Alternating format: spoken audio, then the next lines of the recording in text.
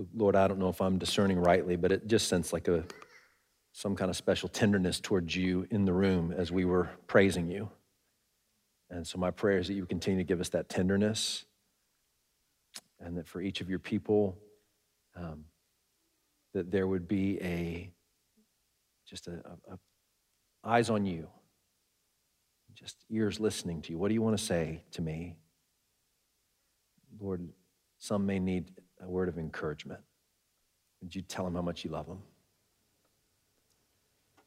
Some may need a word of correction. Would you gently redirect them?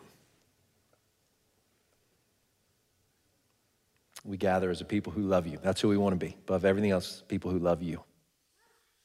You've made yourself known through Jesus. You've given us your Spirit. So we say yes and amen to that. It's in your name we pray. King Jesus, amen. Amen. Well, I just wanted us to take a beat there. So it is good to see you all. Is everybody doing okay? Fantastic. So we're in week 3 of a 3-week series. So if you're just joining us, let me point you back to the last 2 weeks. And really, I'd love it if you would consider the last 3 weeks kind of one message spread out over 3 weeks, because we've been looking at a lot of biblical texts, and we've been trying to ask, what does a biblical theology of ethnicity and race look like? What does a biblical theology of justice look like? And today what we want to do is ask, how do we apply those things? So that's really our agenda today, is to ask, how do we apply those things?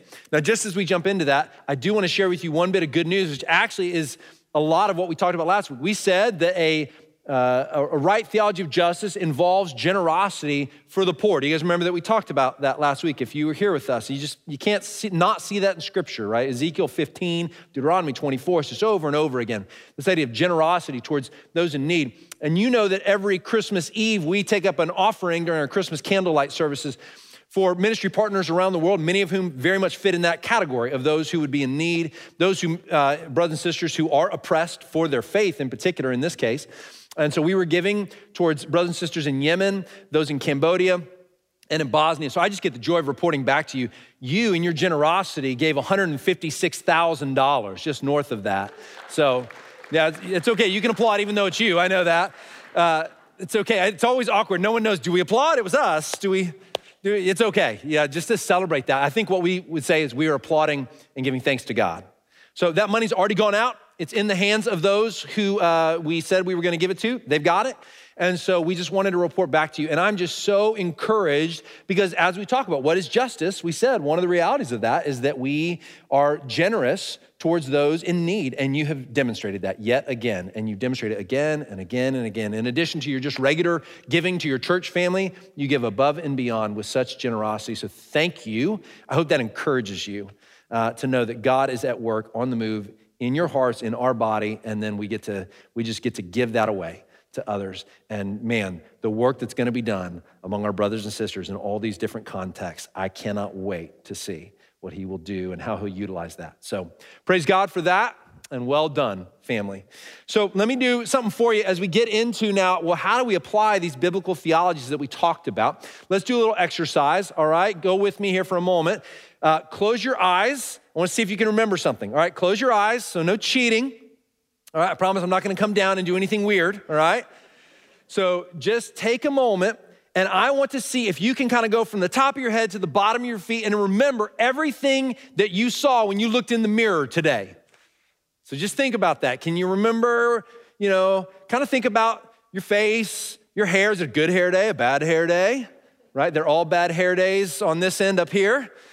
All right, can you remember that? Think about your shirt. Can you remember what shirt you're even wearing right now? You have a belt on, no belt, pants, socks, shoes. All right, open your eyes. All right, did you remember? How many of you, let's be honest, did anybody go, I honestly cannot, with my eyes closed, I don't actually remember what pair of pants I'm wearing right now? Yeah. Absolutely. So if I saw a few nodding heads, absolutely. That would probably be me. I think if you asked me to close my eyes, I would have been like, yeah, I got out the door pretty quick this morning. The look in the mirror was pretty brief, all right? Well, here's why I had you do that, all right? As we talk about theology over the last couple weeks, the thing I want you to remember, and this is the big idea for today, is that good theology always has to be applied. Good theology always has to be applied. In other words, it's not just an exercise of intellect. We're not just trying to learn new facts. We are always seeking how we must apply it.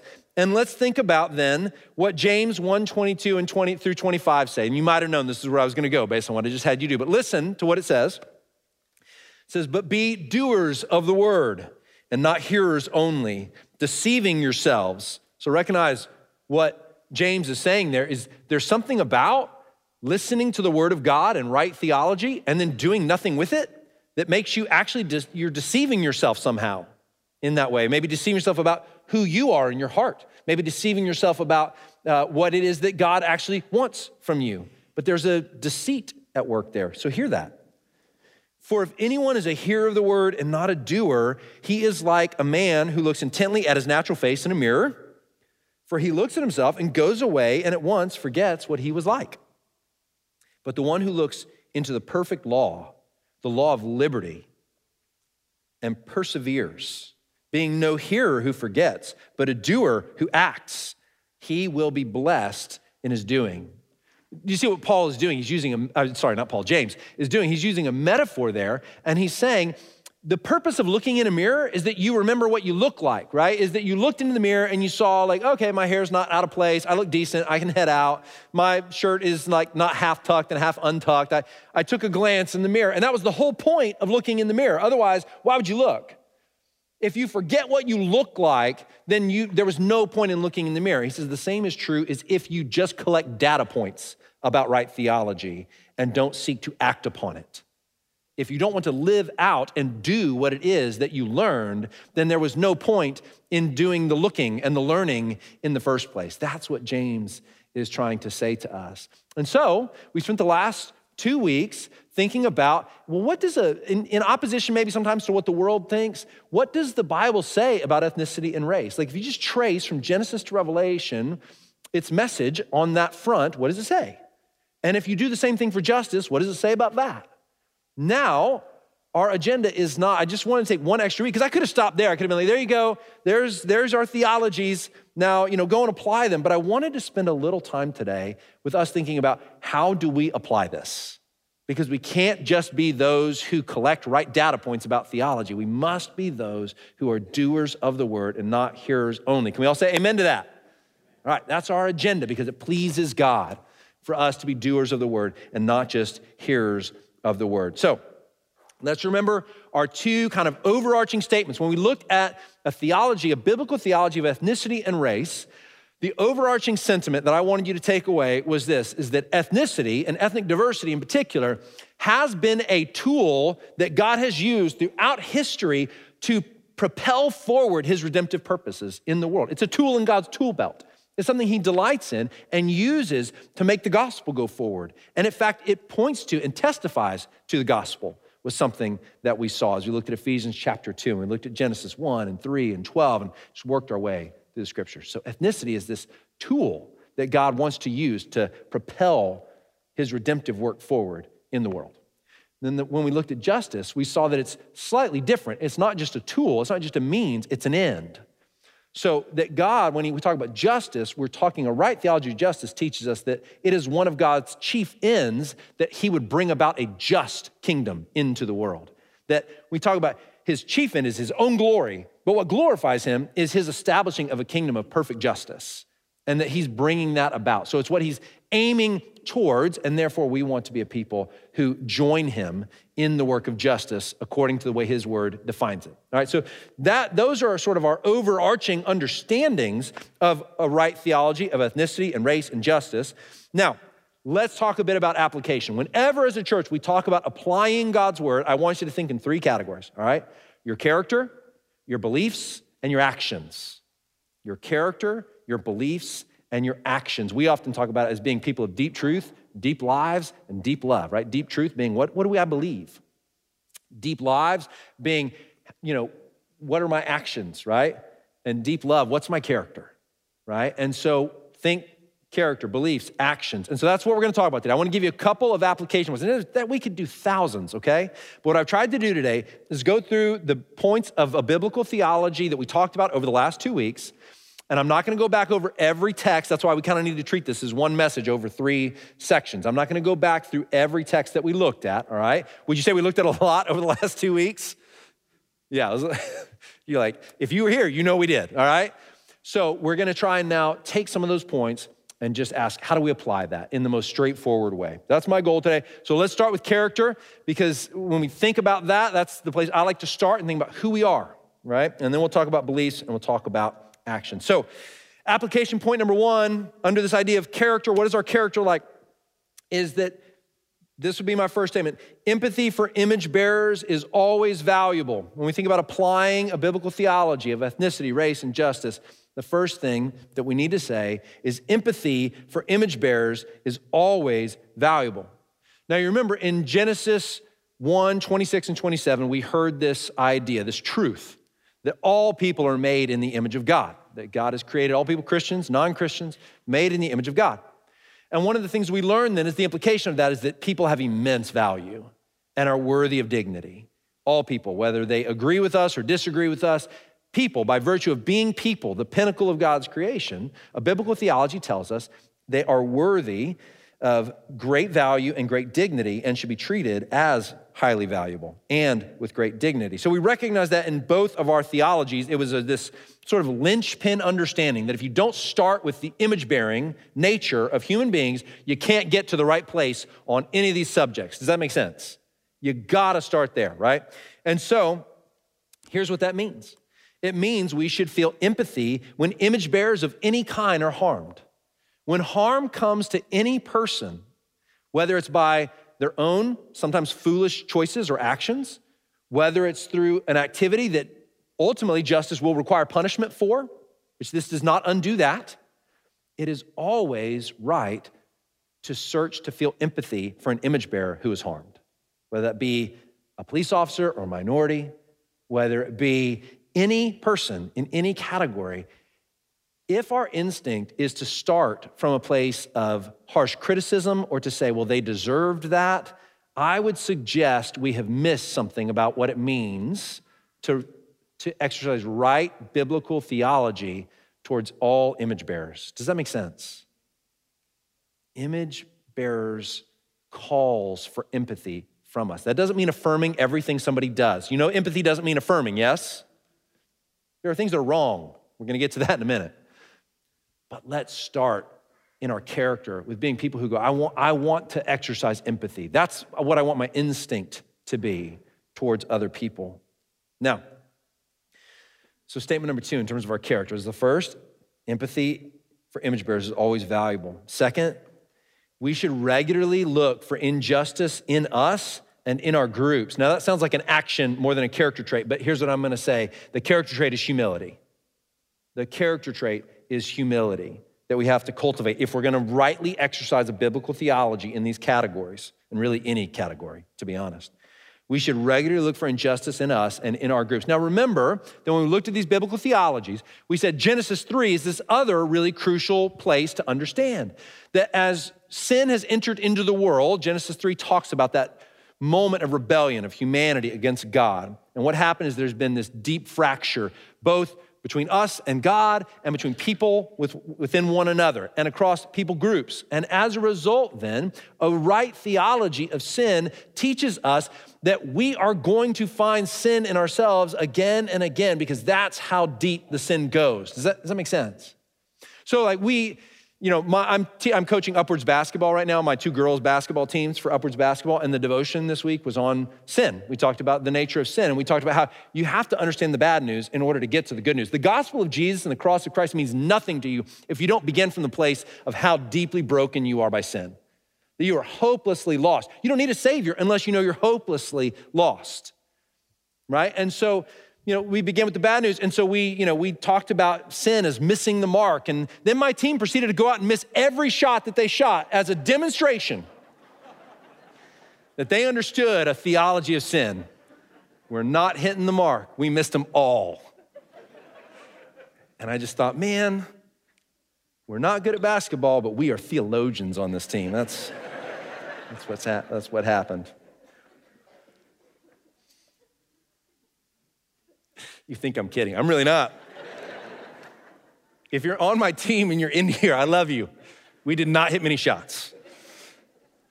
So listen, it means we need to cultivate the habit of humility and expect that we will have a disposition to devalue people who are not like us. That's one of the things we notice, right? In Genesis 3, immediately, these diverse ways that people bear the image of God, and in that case, it was male, female, they immediately become things that we divide across.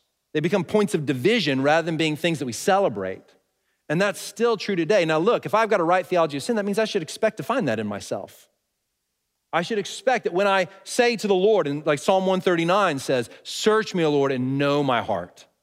See if there be any hurtful way in me and lead me in the way everlasting. That when I pray that prayer, which I should regularly be praying, that I'm gonna expect that there are gonna be times where God's going to reveal things in me that do not please him. That there's animosity and devaluing of people who are not like me. I should expect to find that. Now, by the grace of God, we can grow in sanctification. We can become more like him. We become less that way and more righteous. That is certainly true. But listen, let me use a comparison. I don't know that I've ever met a man in all my years of pastoring and doing discipleship who didn't say, I have to be on guard against lust at all times. The most mature men I know recognize there's still a temptation. They still find something in themselves that is not pure, that is not sanctified, and they must be on their guard. When they look in their hearts, they see the temptation, and when they're honest with themselves, and they go, that's still there. That flesh still has to be crucified. Why would thinking that devaluing of people of other ethnicities somehow not be just like that? If I look at myself and still see that in need of sanctification, why would I expect there's not something in the area of ethnicity and race that still needs to be sanctified? If again and again and again, across all of human history, people have divided over ways they bear the image of God and struck one another because of it, why would I expect that that wouldn't be in my heart? That doesn't make any sense to me. I don't understand why and it's so fraught with tension that sometimes we want to, well, no, I'm not like that, I'm not like that. Like, friends, you probably are. Now look, you can grow. And I'm not saying you are what you were last week or 6 months ago. You shouldn't act as if there's no ability to grow in victory over that thing in your heart, but to act like it's no longer there or doesn't make its way out sometimes just seems like bad theology to me. It seems like a bad understanding of how pervasive and how sick sin is and how much you need Jesus to save you and sanctify you. So when we think about our character then, that's the character of humility. Now, the other thing to recognize there, that was the first part, is just recognize that, yeah, I'm gonna find that in myself because I've got a right theology of sin that informs my theology of ethnicity and race and justice. But also then to recognize that when people come together who all have that predisposition, at times it will manifest certain sins will manifest themselves more greatly because we share them. And so I should look for it not just in myself, but in groups to which I belong, right? Where I belong to and I'm participating in a group, I should look and ask, is that showing itself?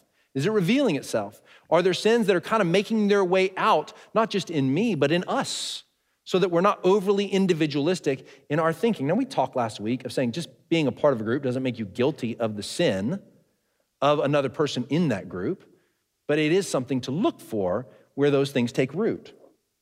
Now, the third thing I want to say, and this is the last one under the category of character, is that we should strive for meekness.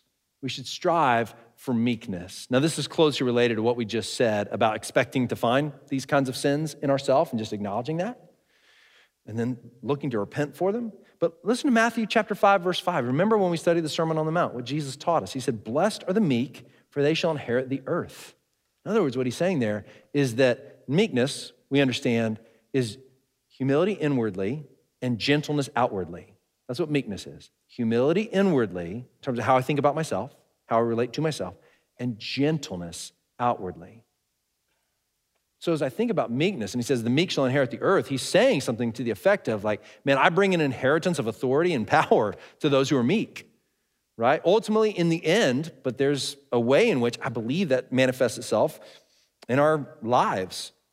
Listen to James 1, 19 through 21. So we just read early at the beginning of the sermon, we gotta be doers of the word, not hearers only, right?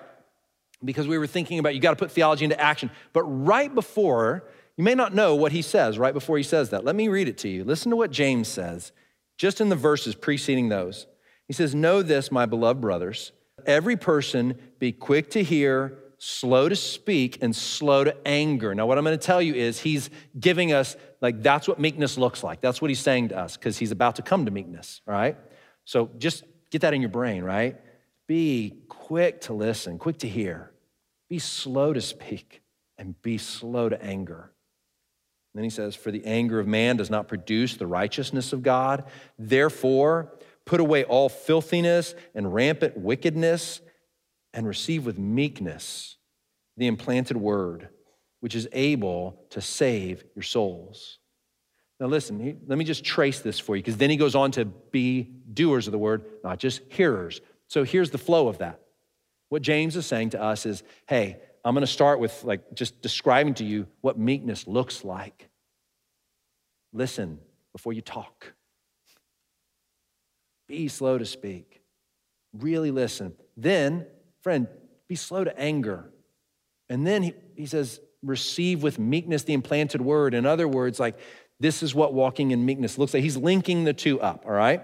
And then, right after talking about meekness, he goes into saying, and be a doer of the word, not a hearer. So if I'm following that passage, what I should immediately think to myself is, well, if I want to be a doer of the word and not a hearer, it's going to require meekness to be implanted in me. The word of God in meekness implanted in me. So, in other words, let's just make that really simple. What the word is telling us there is that I will not be a doer of the word in terms of a right theology of justice and a right theology of ethnicity and race. I won't live out those theologies in a way that please God unless I'm meek. I must have meekness implanted in me in order to walk forward in those things. So that's why I offer it as one of our huge application points in terms of our character. And just to be honest, quite often we just don't see this among ourselves. Too often there's not enough meekness. And meekness doesn't preclude calling sin, sin, and it doesn't preclude speaking up for truth. It doesn't, right? But friends, you need to recognize in order to be effective and impactful, you have to embrace the character trait of meekness. And don't use standing up for the truth as an excuse to not be meek. You can do both. All right, let's go to beliefs. All right, let's go to beliefs. So that's character. And again, there's so many more that we could list, but as I prayerfully considered what applications to bring forward today, those are the ones that I believe that God brought to mind. So in beliefs, here's the first thing we need to believe in light of these theologies we've talked about is that truth is objective and it is valuable to learn from different people's experiences. I want to say those two hand in hand, okay? Truth is objective, and it is valuable to learn from other people's experiences. So remember in Deuteronomy chapter 32, verse 4, when we were learning about our theology of justice, we said justice is not just a set of ideas, justice is a person. What we meant by that is that justice is rooted in the very nature of God himself. We know what justice is because God says, I am the demonstration of justice in my very nature. Therefore, I define it, I make it what it is. And you're then receiving it not as a set of, like, I've got to align with these ideas. It is me. And if you relate rightly to me, you will become a person who is just. Does that make sense? So that's what we learned first and foremost. So what does that then tell us?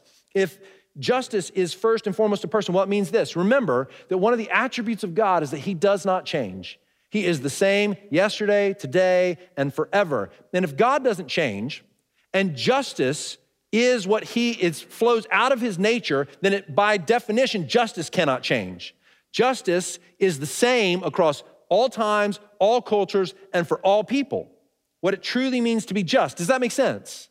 It's not as if we go, well, I want to be a just person because the Bible tells me to be just. But God was one way yesterday, and then he changed, and so the standard of justice changed. And then I have to think differently about justice tomorrow because he may not be the same. He might change. God does not change. He defines justice. He doesn't need any help doing it. And therefore, justice does not change, what it means to be just. Are you with me? So here's what that means. Let's really draw this out then. If that's true, and I believe that it is, then it means there's an objective standard which is an expression of his nature that is justice, and therefore, the idea that somehow only one group of people can identify what justice looks like. So there's a prevailing notion in the culture which says that you, if you possess power, can't truly identify what justice is. And if you're an oppressed minority, then you can. And in fact, only you can, right? And that's a false idea. And here's why. Because one, God defines what justice is, and two, he delights to make himself known to people. God reveals himself to us in his word, through his son, and in his spirit. And as he does so, here's what you can trust. Regardless of what ethnicity you are, you can know what justice is. You can know it.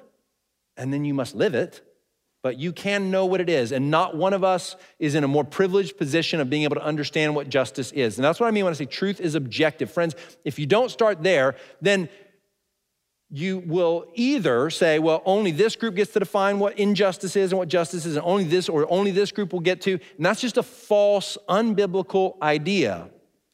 So the prevailing notion that you have to be from an oppressed people group in order to be able to truly say, well, this is injustice or that is, to be able to speak to it, that doesn't line up. It doesn't square with scriptural ideas. Now, that said, let's say in the same breath that while truth is objective and it can be known by everyone, regardless of what ethnicity you are, it is highly, highly valuable to listen to and learn from the experiences of people who are not like you.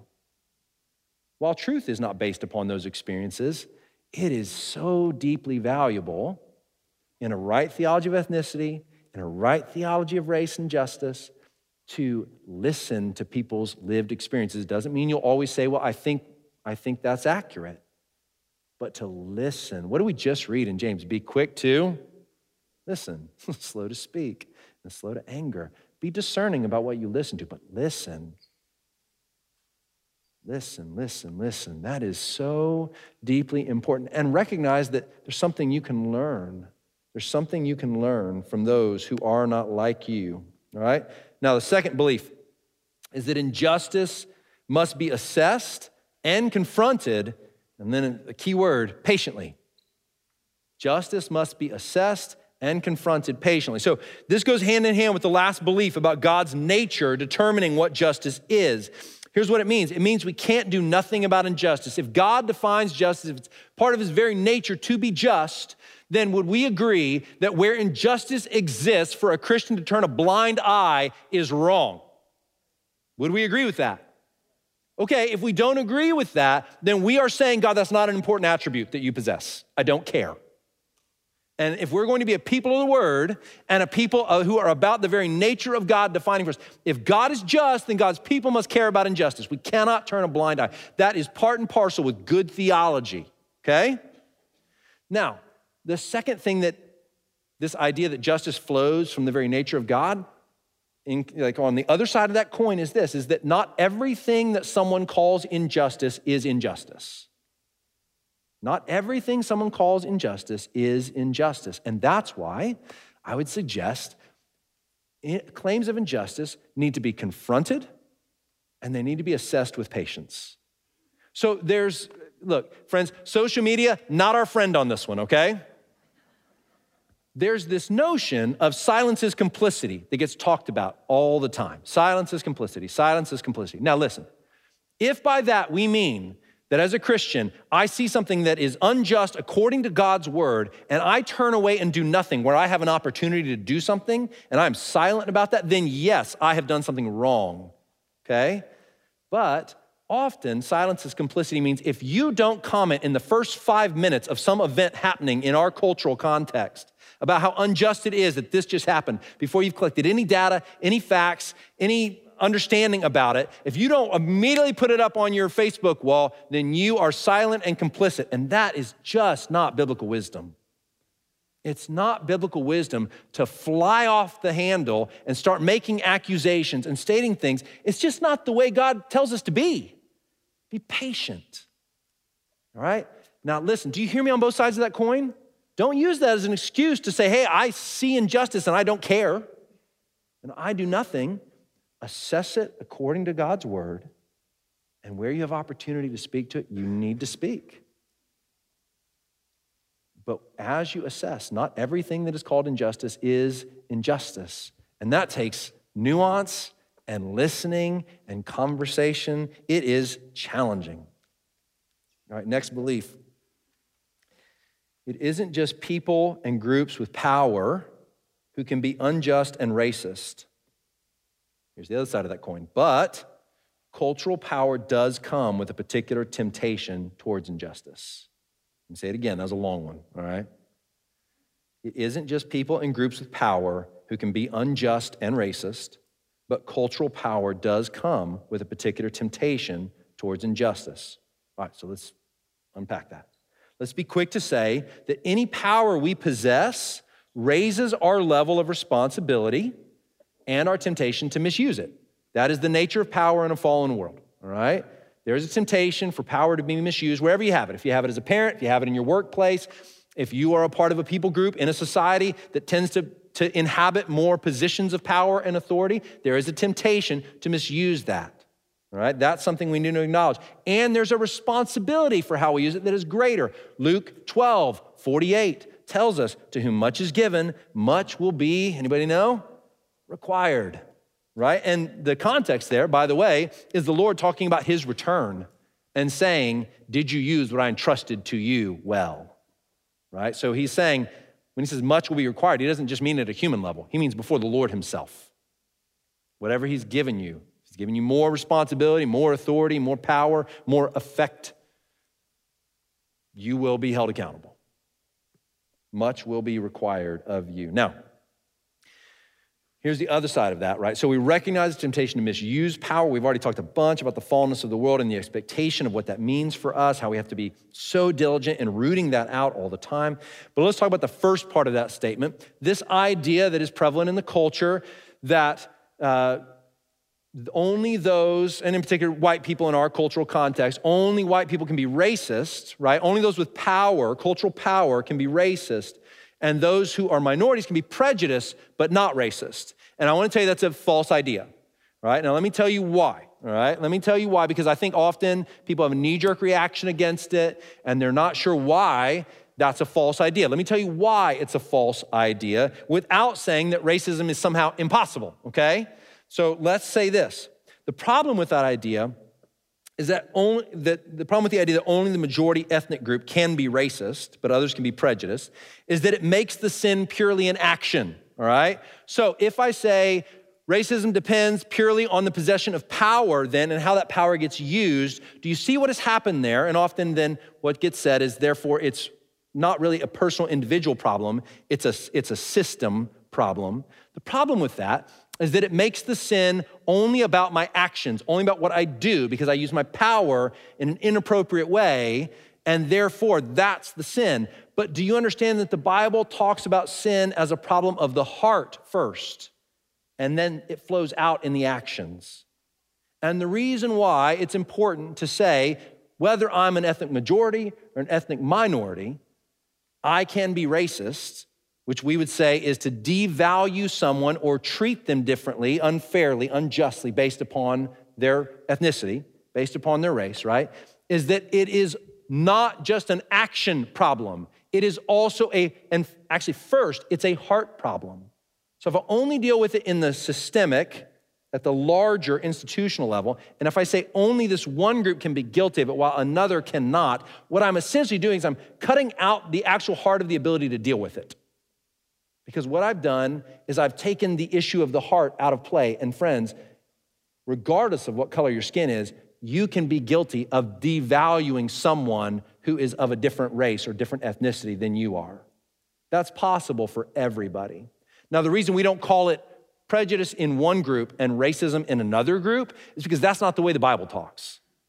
The Bible does not say the same sin in two different peoples is going to be called two different things based upon some other arbitrary category for them. The Bible is not nearly a respecter of persons in that kind of a way. It doesn't go, well, yeah, for you, I'll kind of call it this thing that feels a little lesser, but for you, I'll call it something more, right? When the scriptures speak to that, it calls sin, sin. And it just says, this is what it is. When it's in you or when it's in you, this is what it is. And the problem is what's in your heart, which is why only Jesus can solve that problem. Last belief I want to talk about is just this. Now, so we just said that this is rooted in the heart, and therefore at the individual level it matters. But I want to come to maybe another side of that. Another belief that is a right application, I believe, of a biblical theology of ethnicity, race, and justice is this. Systems can be unjust. Systems can be unjust, and I should be willing to dialogue about that. Now listen, friends, if we expect that systems are created by people who are fallen and sinful, then is it a big stretch to expect that the systems we create would be broken and flawed and sometimes unjust? Now listen, that is not the same as saying every system is unjust. That's not true. There are systems that are good. There are laws that are good, right? And yet, to expect that it's possible that some would be unjust and that some would be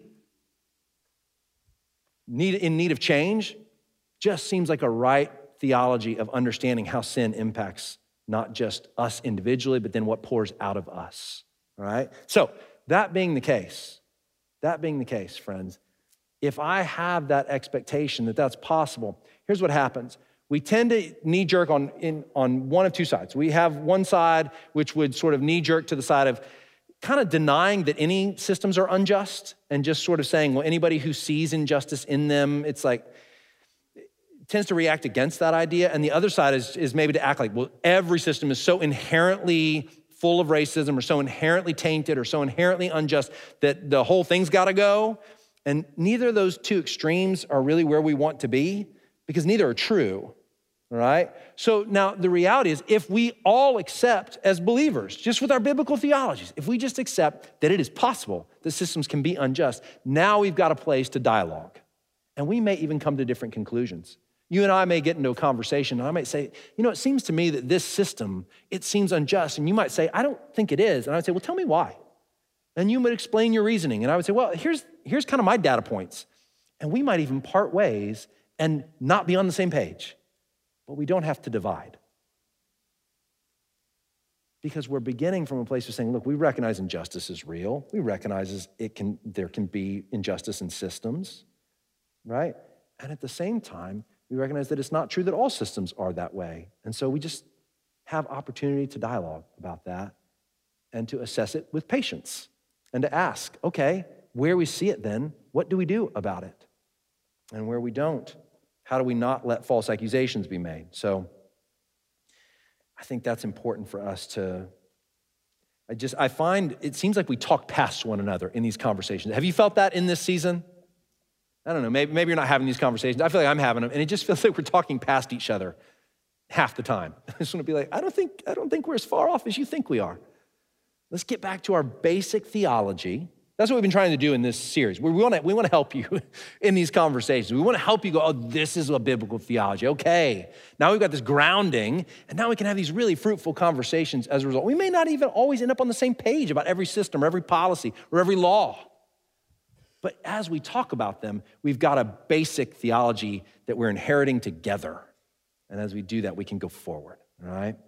All right, let's talk about our actions, all right? Let's talk about 3 actions that I think bear out from a biblical theology of these things. So number 1, we should seek to have diverse relationships in our lives.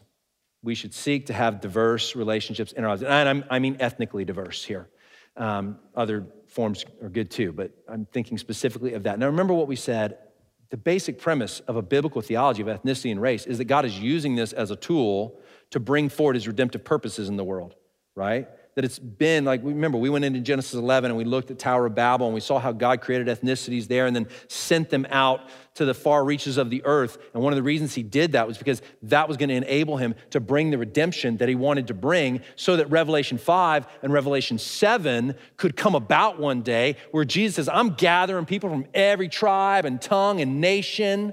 I'm gathering them all around my throne because that's what gets me the most glory. Right? God did not determine that it got him the most glory to get one people group for himself. He determined it got him the most glory to have multiple people groups and bring them people from all of them to him. Isn't that really cool? All right, like, if you don't love that vision, heaven ain't gonna be pleasant. That's what he's doing. Now listen, friends, it stands to reason, if that's the case, that me seeking to have more ethnic diversity in my life, in relationship, is a good thing because I experience more of the redemptive work of God through it. If it's a tool in his tool belt, I want to experience it. I want to be part of it. I want to grow in it. Because as I do, I get to experience, again, something that he is using and has used from the very beginning to get glory for himself in his redemptive advancement in the world. Now, I often hear, when I argue for that kind of a thing, I will often hear, yeah, but I live in a majority, I mean, this is mostly those of us who are white. I'll hear, well, but I live in a majority white context, and so it just doesn't kind of present itself. Well, one, I would say, you're not looking very hard. And our demographics, legitimately, our demographics are changing. Praise God, that's awesome, all right? That's a good thing. So glad for that. So number two, I would say, if it's something that gets you more experience of God's redemptive work, why wouldn't you actively seek after it? Why wouldn't you? That just seems like a good thing to do to get more of an experience of God's redemptive work. And then we could say that about a lot of different categories. This is just one among many. So I would suggest it is a good action to take to seek to have more diverse relationships in our lives. Second action, be reactive and proactive about justice. Be reactive, and I've got to explain that because that's confusing. Be reactive and proactive about justice. So I sympathize with this because this happens all the time.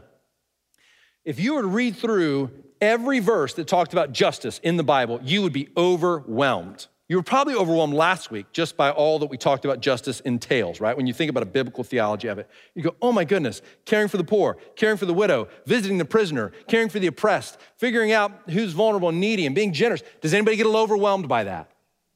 You can't do everything. I said that to you last week. So being a person that is just and walking in the justice of God does not mean that you alone take up every aspect of justice that there is. So then the question is super practical is, well, so what do I do? Like, how can I grow in walking in the justice of God so that I'm not ignoring it, but I'm also not acting as if I alone have to do every single thing the scripture says about what justice entails. We're a body. Across the whole body, we are experiencing different expressions of that and walking in them. Does that make sense? See yourself as a part of a family of faith here. That's important. Now, here's what I would suggest, 3 things, okay? Number 1, ask, where am I being unjust? If you're an employer, are you paying fair wages? Do you have policies and practices as an employer that recognize that your people who work for you are image bearers and you are treating them as such with dignity and worth and respect?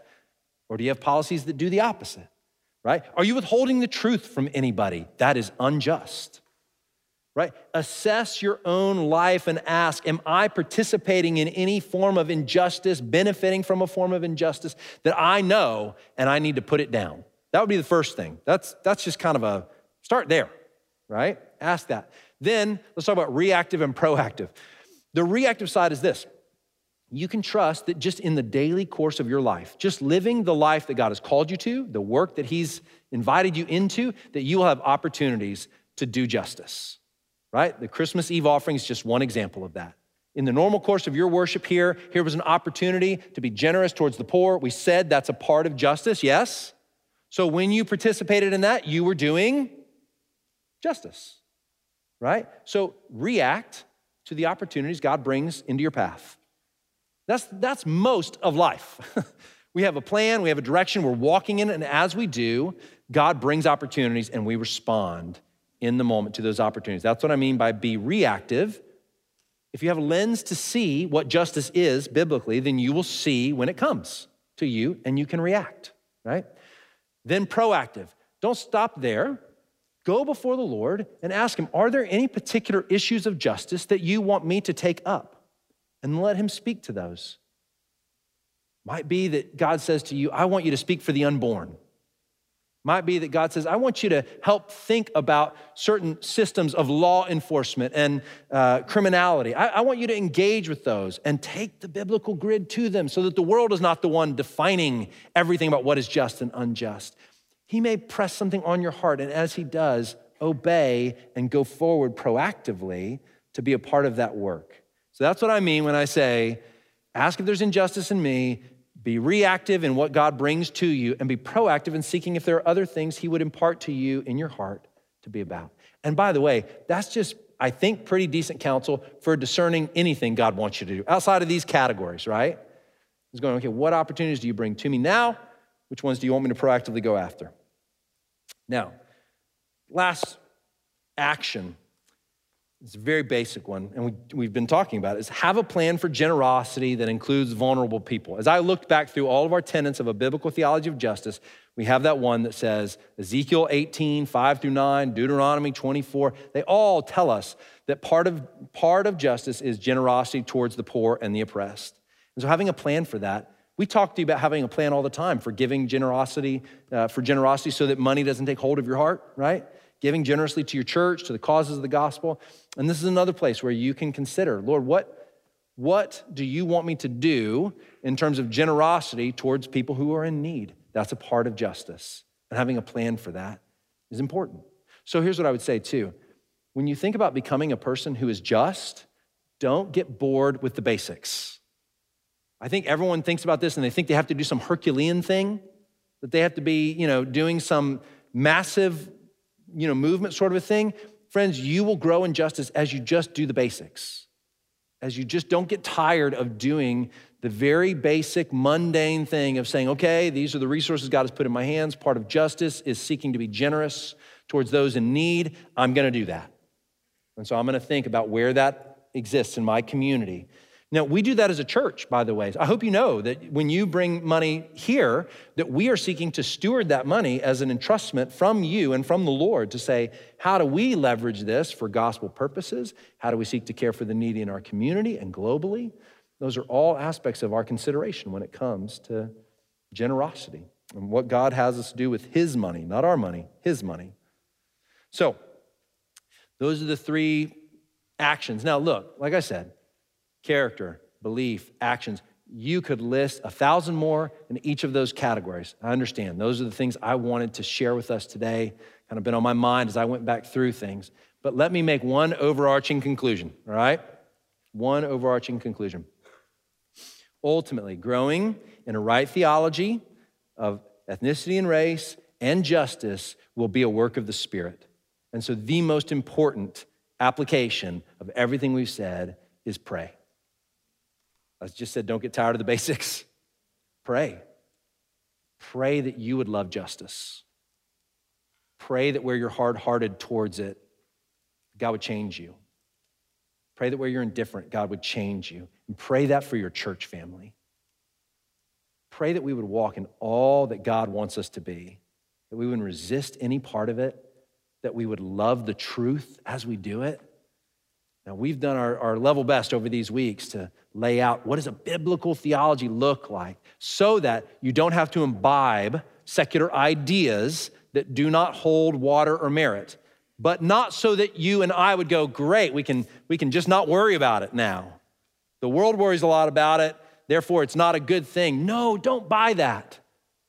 Do you see from beginning to end, God is a God of justice?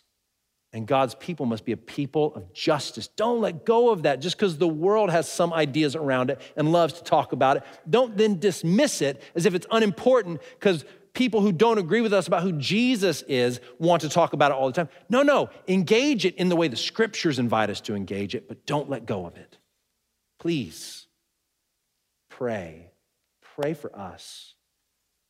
Pray that we would be a people of justice. Pray that we would live out a biblical theology of ethnicity and race. Pray, pray, pray.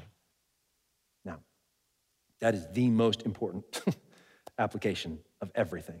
Now, friends, let me say, particularly those of you who are joining us today who don't believe in Jesus, I'm going to remind my people of something, but I want to say something to you too. When we talk about this being gospel work, what we don't mean by that is that it's work we do in order to be saved. What we mean is that we believe that Jesus is the Son of God, that he came into the world, died for our sins that we deserved to die for, paid the penalty for them, then rose from the dead, praise God, to defeat death and sin. And because of who he is and what he has done, we can't help but want to respond in obedience to all his commands. This is work we do because we believe the gospel. That's what we mean by gospel work. Work that naturally flows from a belief in this truth. You with me? So friend, hear me. The most important thing we could offer you is not a lesson in how to be just. The most important thing we can do is offer you salvation in Jesus. That we would say to you, you need him. None of us has any hope of being just apart from him because our hearts are wrecked. They're destroyed. If you're honest with yourself, you see it. I see it in me. But praise God that by his grace, he redeems us and makes us like him and saves us. And then we do the work. Yes, we want to do the work, but not because we get saved by doing it, and not because the work itself is the most important thing. It flows out of a reconciled relationship to God with Jesus, through Jesus. And we want glory for him, and we want reconciliation for you to him. And then come and join us. We want to be a people who practice justice. We want to be a people who walk in righteousness. We want to be a people who are doers of the word, not just hearers of the word. Let me pray for us, and then let's just respond by praising the Lord together, shall we? So our worship team can come on up, guys. Lord, we thank you for all that you are. It's just good to remember again today, there is no imperfection in you. And we don't say that as some trite idea. We say it because we believe it and because it impacts everything. That everything about you is perfection. Everything about you is right. Everything about you is good. And not only that, you have not stayed on high and away from us. You've made yourself known to us. So we can know you and we can know truth. We can walk with you. We can be changed. Man, everything comes back to who are you? And we thank you that in your mercy, you have made yourself known. How good you are to us. We thank you for sending your son to us. We thank you for giving us your word. We thank you for imparting your spirit to all who believe. And we pray now that you would teach us to walk in the power of that spirit and in obedience to that word. Thank you, King Jesus. Receive glory from us now. We pray that as we've heard the word, now that our hearts are full, and then in that fullness we now turn to resound with praise and respond with praise. So receive them flowing from our hearts. In Jesus' name we pray.